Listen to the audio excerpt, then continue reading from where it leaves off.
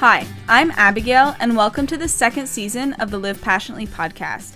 This season is going to be all about new learning that can broaden our horizons, maybe make us a little uncomfortable, and teach us how to embrace change as a constant. I hold tightly to the concept of being a lifelong learner. Throughout my education, leading one career, changing my mind, pursuing my passion, and applying to grad school. Every process, every conversation, every experience can be approached through learning. Throughout this season, I have set up interviews with some amazing people, ready to teach you about nutrition, life coaching, digital marketing, travel, and a million other different themes, exaggeration intended. I'm glad you are here to join us today, and I hope you take a little something with you from this episode.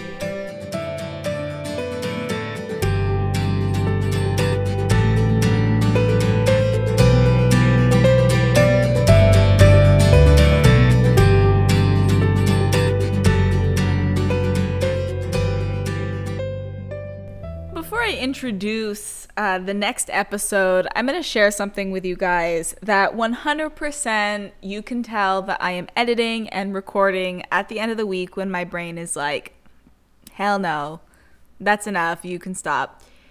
So in the morning, I really set up a morning vibe, and I'll make a latte and I'll play jazz music and I'm reading and I'm writing. It's really this encompassing vibe that brings me to focus. For some, it would bring them to like utter relaxation. They would fall asleep, but it really helps me focus in, especially because I get distracted very easily and I live on a street that's very busy. But during podcast recording, I obviously have to turn off the jazz music so that the microphone doesn't pick up any feedback. So I turn off the music and I plug in the microphone, check everything, make sure everything's good. And I've put in my introduction on the first track. And then on the second track is where I record what I'm recording right now. And music starts to play when I start to record. And so I pause it, I double check, okay, did I turn my instrumental music off? I did. And I'm like looking around, being like, where did that music come from? So I restart, put my cursor, align my cursor where I want to start recording, go to record this track again, and the music starts again. And I did this 2 or 3 times before I realized that I didn't turn the volume off on the first track, so I was getting the end feedback of my introduction music, and it sounded like the instrumental jazz music that I listen to every morning. And the reason I'm admitting this to you is because sometimes we have those moments. Sometimes we have those moments, and they are not moments to be ashamed of, but they are moments to laugh at ourselves, and I totally face-palmed myself. But it brought me some joy to laugh at myself because we need to let loose. We need to laugh at ourselves. So I said, you know what? I'm just going to share with my listeners this strange start to this podcast episode. But talking about laughing and talking about joy, this episode is about play. And I was so fortunate to be able to text one of my really good friends from university who loves play, loves to talk about play. She did her studies in early childhood education, and then we went to university together for teaching, and it was just such an amazing chat. And it was so great to sit down with her and see her, because I haven't seen her for a few years now, and we had this enlightening talk about play with children and how it's really important to not cut off the aspect of play in adults.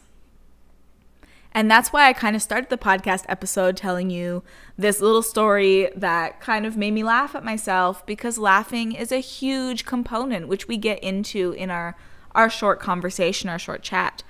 So without further ado, here is Alex Arrowsmith and I talking about play and the benefits of play from the time we are born right into adulthood.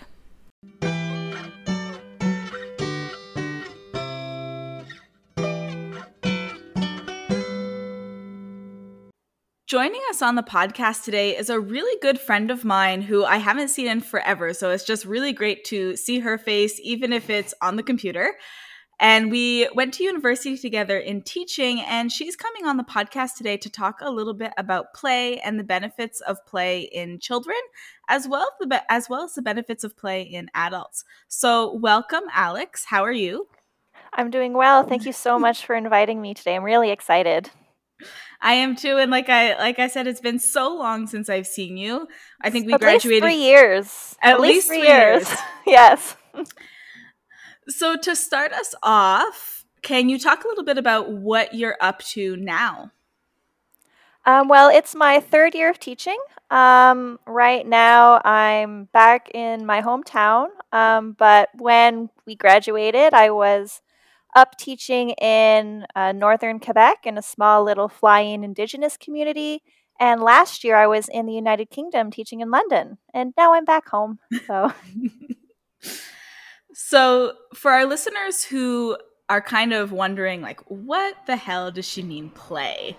Can you give our listeners a little quick definition of what play is? So play is a completely natural process that every single human being and animals as well they go through, particularly in the early stages of life. And play is one of the basic skills that children learn early on. When they're a few months old, maybe even a few hours old, it starts then and it builds up and it creates all of these wonderful skills and benefits and all these wonderful things that we carry on into our adult lives. So, at least from some of the experience that I've had, some of it positive, some of it not so positive, we see that sometimes, and not all the time, but sometimes in either schools or as children get older, or even I find as more technology is introduced into households, we notice that play is kind of lacking. But can you give us an outline as to why play is so beneficial in the early years and also in the school age years? Perfect. So we'll start with birth to 5 years old. Those first 5 years are the most important years in any human being's life. It's the years when you learn to talk, you learn to walk, you learn to regulate your emotions, you learn how to share and to work with other people, you learn authority. And that's really where it starts. It really starts off first with sensory. So, learning to touch, learning to smell, sights, sounds. And as that progresses, you use the sounds you learn and then you start to mimic them. So, the whole point of sometimes a child will be obsessed with the sound and just makes them laugh and laugh and laugh. And then you start laughing as well. And it helps create that bond as well. They learn to bond with other people. And then as it progresses, you learn measurement even. When you're playing with water, pouring water into one cup or into another, you're looking at volume and measurement, and you're learning about the world around you. And children who don't have the benefits of those, children who are sensory deprived, they lack certain skills, or there'll be a huge gap in the learning and a huge gap in their brain development. And that's why it's extremely important. And nowadays, with all the technology, more and more parents are putting their children in front of screens and they're not getting that hands on sensory, actually doing it for themselves. And so they can catch up for sure, but a lot of the problems that we're seeing now as children are entering schools is they don't know how to regulate their emotions. They don't know how to interact with other children. The learning is so much more difficult for them now because they have all of these distractions and they're used to looking at a screen and they're used to sitting there being told what to do. If you put a child in front of a toy, instinctively they should take that toy and they should start playing with it. But some children are so used to being told what to do, they'll just stare at it Mm. and wait to be told, okay, this is what you need to do. So it develops those instincts as well. So I want to hone in on one thing. I mean, everything that when you talk about play, I'm just always in awe. But I want to hone in on one thing you said about emotional regulation, because even now I find as an adult, and like me as an adult growing up in a generation of change where technology came into play not super early on, but early enough. I even struggle regulating with my emotions often. So, could you kind of give an example of how play can help with emotional regulation? Wonderful. So, play is also divided in different social stages in a child's life. And so, there are times in a child's life where learning to play with others is essential. Learning to be with that other person and understand what that person wants or what they need. Um, so some of it develops then, but also with technology, you're separated from that person. You don't see them face to face. So a lot of children, it's even happened with my own students, they're online gaming with their friends. They're having fun, but they don't have that face to face connection with them anymore. And with that, you don't see the emotions on someone's faces. You don't understand how your words or your actions could affect them as effectively as it would if they're face to face. And play, in one way, also helps them to regulate in a sense that if they're feeling frustrated or if they're feeling angry, they can use play as an outlet for that. But many of the kids, at least from what I observe in my classroom, they're having a hard time with those difficult emotions. They're having a hard time expressing those. If you have a child who has a hard time expressing those emotions and you give them that outlet where they can do what they want, they can play in a more aggressive way, they'll be able to regulate those emotions better and they'll be able to understand their emotions better. And I think that's where a lot of the miscommunication happens in our brain. We feel these things, but we don't know why. And so having the ability to explore them in many different ways, not just through play, is really beneficial for a lot of people. And it's something that a lot of uh, kids should be exploring as well. Do you find that, I mean, I say, do you find, I feel like I know the answer to this question already, but with the pandemic hitting, do you see a drastic, I mean, I have just kind of walking on the street, but see a drastic disadvantage to the pandemic happening, not for, I mean, for everything it's a disadvantage, but definitely in that social aspect and that play aspect for kids. Do you see that disadvantage with their behavior? In some ways, yes. The pandemic happened when I was abroad. So for me personally, I was in a foreign country, no friends, no families. So I already know that having that social aspect is extremely important as an adult, but I can't imagine having it as a kid. I remember when I was in school that my social life at school was my life. It was everything I needed. I had my friends, I had people to talk to, and especially if there's an only child and they don't have siblings at home, it makes it even harder.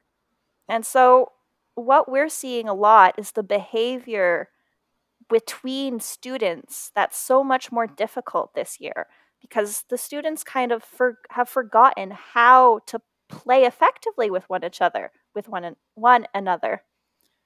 So it's a lot of fights that break out. It's a lot of violence, and that's just all these pent up emotions. They get super, super excited, or they don't know how to interact with each other anymore. And then it just comes out in this big, green, ugly monster. And you're like, whoa, we need to take a step back. So that's really what a lot of teachers are going through. And I can't imagine it for the children, especially with us. Where I am, we're in this yo-yo situation. We're back to school. We're not back at school. We're back at school. We're not back at school. And so they have their friends, they know they're online, but it's different than when they're face to face. Would you have, before we switch over to kind of talking about the benefits of play even as adults, would you have or do you have any tips or tricks for parents, babysitters, even I would say even teachers, anyone who works with children or has children? Do you have any tips in mind that would kind of give them that sense of play and give them that play even if they're home and they're an only child? The one thing that comes to mind with that question is as an adult, I feel that we need to show children that we can have fun, we can play with them. don't be afraid to be silly, because if you get on all fours and you're crawling through the mud on a rainy day with them, that is going to create so many memories. The sensory is there. They learn that, okay, it's a little bit of mud, it'll wash off, it's not a big deal. And just having that relationship with them, I think that's so, so important. And having them understand that, yeah, you're an adult, so you have to put your foot down sometimes, but you can have fun. And it really helps them. And they're like, oh, can we go play in the puddles today, mom or dad? And I feel like really building that relationship and showing them, you know what, we're going to put all the electronics away today. We are going to go out on a trail. We're going to find as many pine cones as we can, getting outside, sitting on the floor, spend time with your children and engage in them and enter their imagination. Go with the flow. If your daughter wants to have a tea party, costumes and makeup and all, do it, because you're never going to get those moments back. And that's something she will cherish for sure. So I'm going to give you a scenario, because as you were talking, I was like, okay, I have a really good adult scenario. And you're probably going to be like, oh my goodness, this is like a little bit of trauma there. So when I was with my ex-boyfriend, we went for a hike with a bunch of people. And I think maybe I was 18 or 19 at the time. I wasn't very old, but I was still a grown adult. And I started to have a lot of fun on the hike, and I was running and I was like hiding behind the trees and I was being like really silly. But he was so mad at me for getting silly and having fun. You listeners can't see her face, but she's making the face, guys. So he was so mad at me for having fun and playing because I wasn't like staying in the herd of the group and I wasn't just following what everyone else was doing. And for a while, that held me back from being silly again, because it's like you're self-aware and you're self-conscious. But can you tell our listeners why an example like that, taking away the awful part to it, why an example like that, even in adulthood, can be very beneficial for us as older people or as we get older? Exactly. So I'm really sorry that happened to you, because I love your silliness. I haven't seen it very often because we had to be serious in school, but I love it. But I think that's a problem with society nowadays. As adults, we have to regulate. We cannot be silly. We have to be proper and prim, and you have to be serious all the time. But that's really not the case. That's not who we are. And so having fun and just letting that fill your body and soul is something that's so liberating. It makes you feel like you're a child again. And when those types of situations happen where then people are like, oh, why are you being like this? Like, you're being childish. You have to act like an adult. It kind of puts us down because we're not fitting the mold. But in reality, no one really fits the mold. We're just really good at hiding it. And that's really unfortunate, because I think that if we all let ourselves loose a little bit with our silliness and our quirks and our weirdness, I think that the world would be so much more colorful and so much more vibrant than what it is today. I absolutely agree with you. And for me, a huge component, at least in adulthood, I find, is laughing. And anytime anyone's like, oh, I'm struggling with my relationship, even if it's not a romantic relationship, I'm struggling with my relationship with this person, I'm like, laugh. That's the first advice I always give. If someone comes to me with advice, I was like, put yourself in a situation where both of you can laugh. Because as soon as laughter comes out, the whole situation becomes so much more fun. And laughter, you say laughter, you think of kids right away. And so we always have to, embrace that play and laughter and having fun isn't just for kids. Because that's a pretty dull adulthood if you're not having fun. Exactly. And one of the first things we do as babies, other than cry, is we learn to laugh. We learn to laugh before we even learn to speak. It's one of our ways of communicating.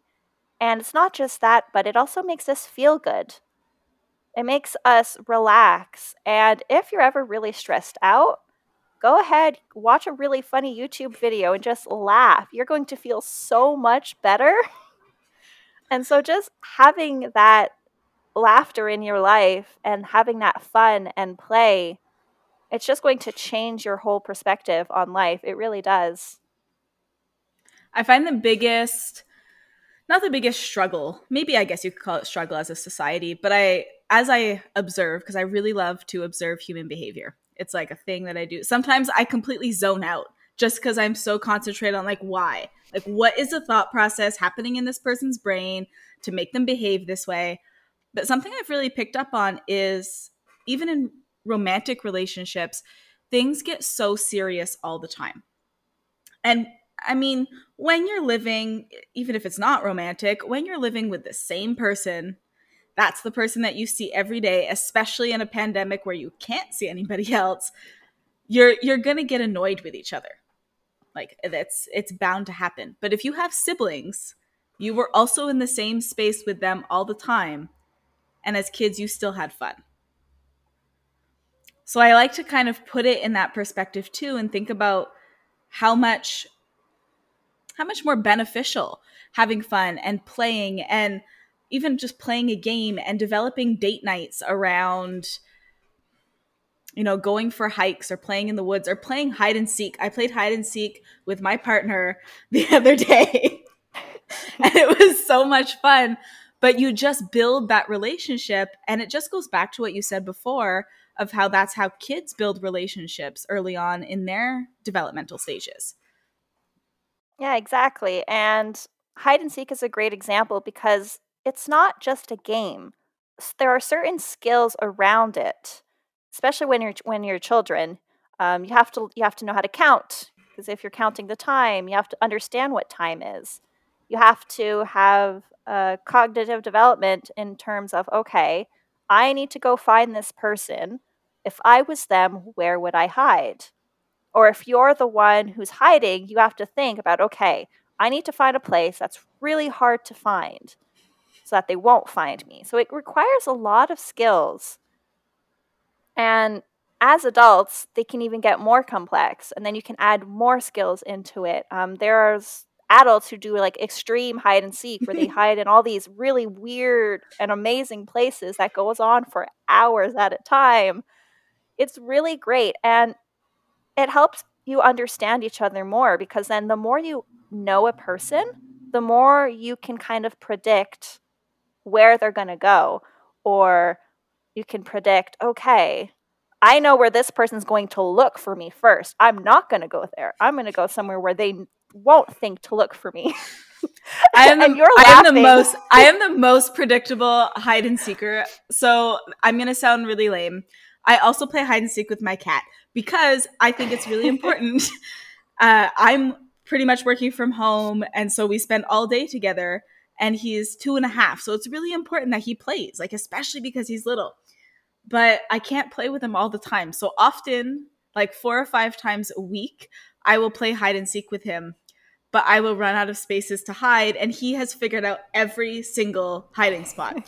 So if I'm not in the first one, then he goes to the second one, but he knows exactly the spots that I'm going to hide in, and he is a cat, and he already knows me better than probably most humans do.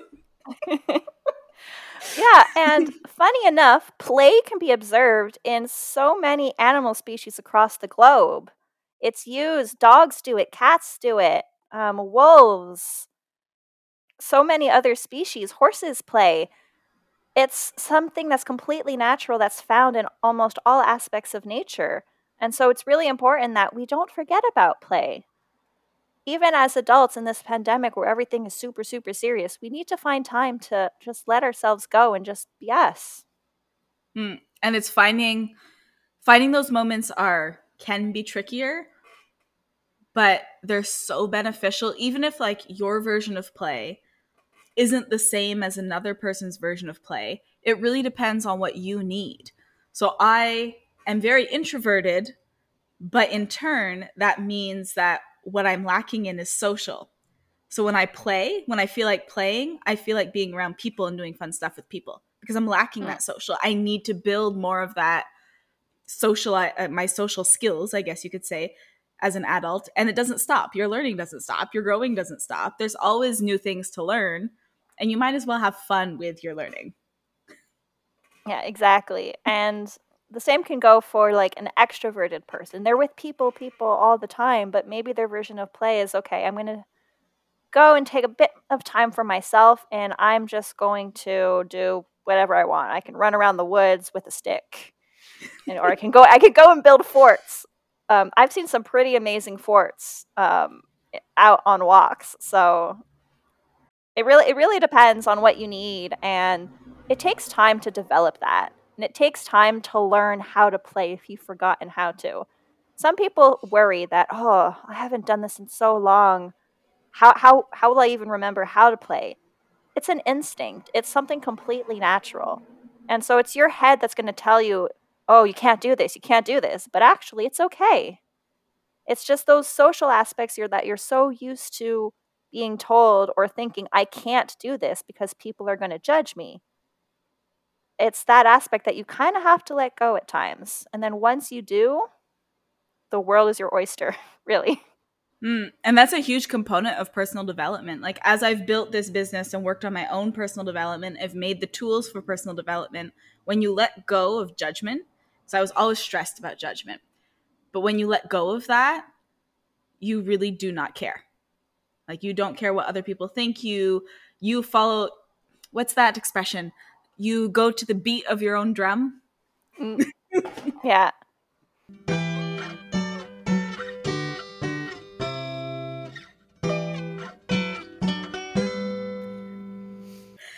So before we finish off, any podcast interview I do, any chat that I do, I have a fire round of questions. But I don't know if you've listened to any of my podcast interviews yet. So you might know the questions. I think I tried to once, but then it cut off halfway through because my internet was bad. Okay, so maybe you haven't heard the questions then. So I have 5 questions, and you just have to answer the first thing that comes to mind. Okay. Are you ready? I am ready. What is passion? Being who you are and doing what you love to do. What does it mean to feel joy? Being happy with who you are. Why are challenges important? Because they help you grow and they help you learn to become a better person. What does it mean to love yourself? Accepting all your flaws and quirks. How can we live our best life? By doing what you want to do and not what other people tell you to do. What I love about doing the fire round is that every single person has had different answers, and it's so beautiful. Thank you so much for coming on the podcast today. Well, thank you so much for inviting me. It was a pleasure. Take care. Thank you.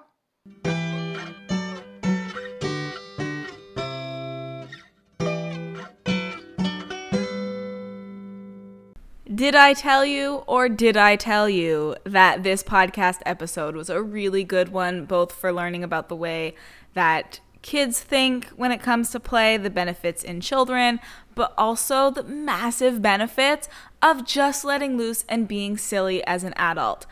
I have an extremely silly personality, and for years, society just kind of made me feel like I had to push that down. Past relationships, past friendships, people I was around, they didn't want to see that silliness come out. They were embarrassed from it, either because it was different, it was something they didn't know, it was new, or they felt like I had to fit a certain mold. And like Alex said, there really is no mold to fit. And it's just so important to be yourself and to have those moments of pure bliss and pure and utter silliness. Because although play might look different in adults, when you really look at it, it's not all that different. When I put how lame I am when I'm playing hide and seek with my cat, I completely forget how old I am. I'm just running really fast trying to find a hiding spot because my cat doesn't count. So I'm running really fast trying to find a hiding spot, and I'm laughing and I'm giggling, and my age isn't a component. because I'm developing a relationship with him. I'm kind of developing a relationship with myself in the sense that I'm embracing my silliness and I'm embracing fun. And if life wasn't fun, well, that's not living life to the fullest. So I hope you really enjoyed this episode. I know I did, and my passions kind of flooded through a little bit, even listening to it again. I hope that you take something with you, and I hope that you are living life to the fullest. And if you don't think that you're living life to the fullest yet, take some advice from the podcast, do your research, build, grow, and live life to the fullest. Start working towards those goals that your heart is aching for. Start working towards the life that your heart is aching for. Because we have one life, so we better live the shit out of it. The Live Passionately podcast is an independent podcast hosted and produced by myself, Abigail Dawn, with royalty-free music, A Good Life by Dark Fantasy Studios. I want to thank all of my listeners, subscribers, and followers. If you enjoyed this episode or are enjoying the Live Passionately podcast so far, please review, rate, share, and remember to always live passionately.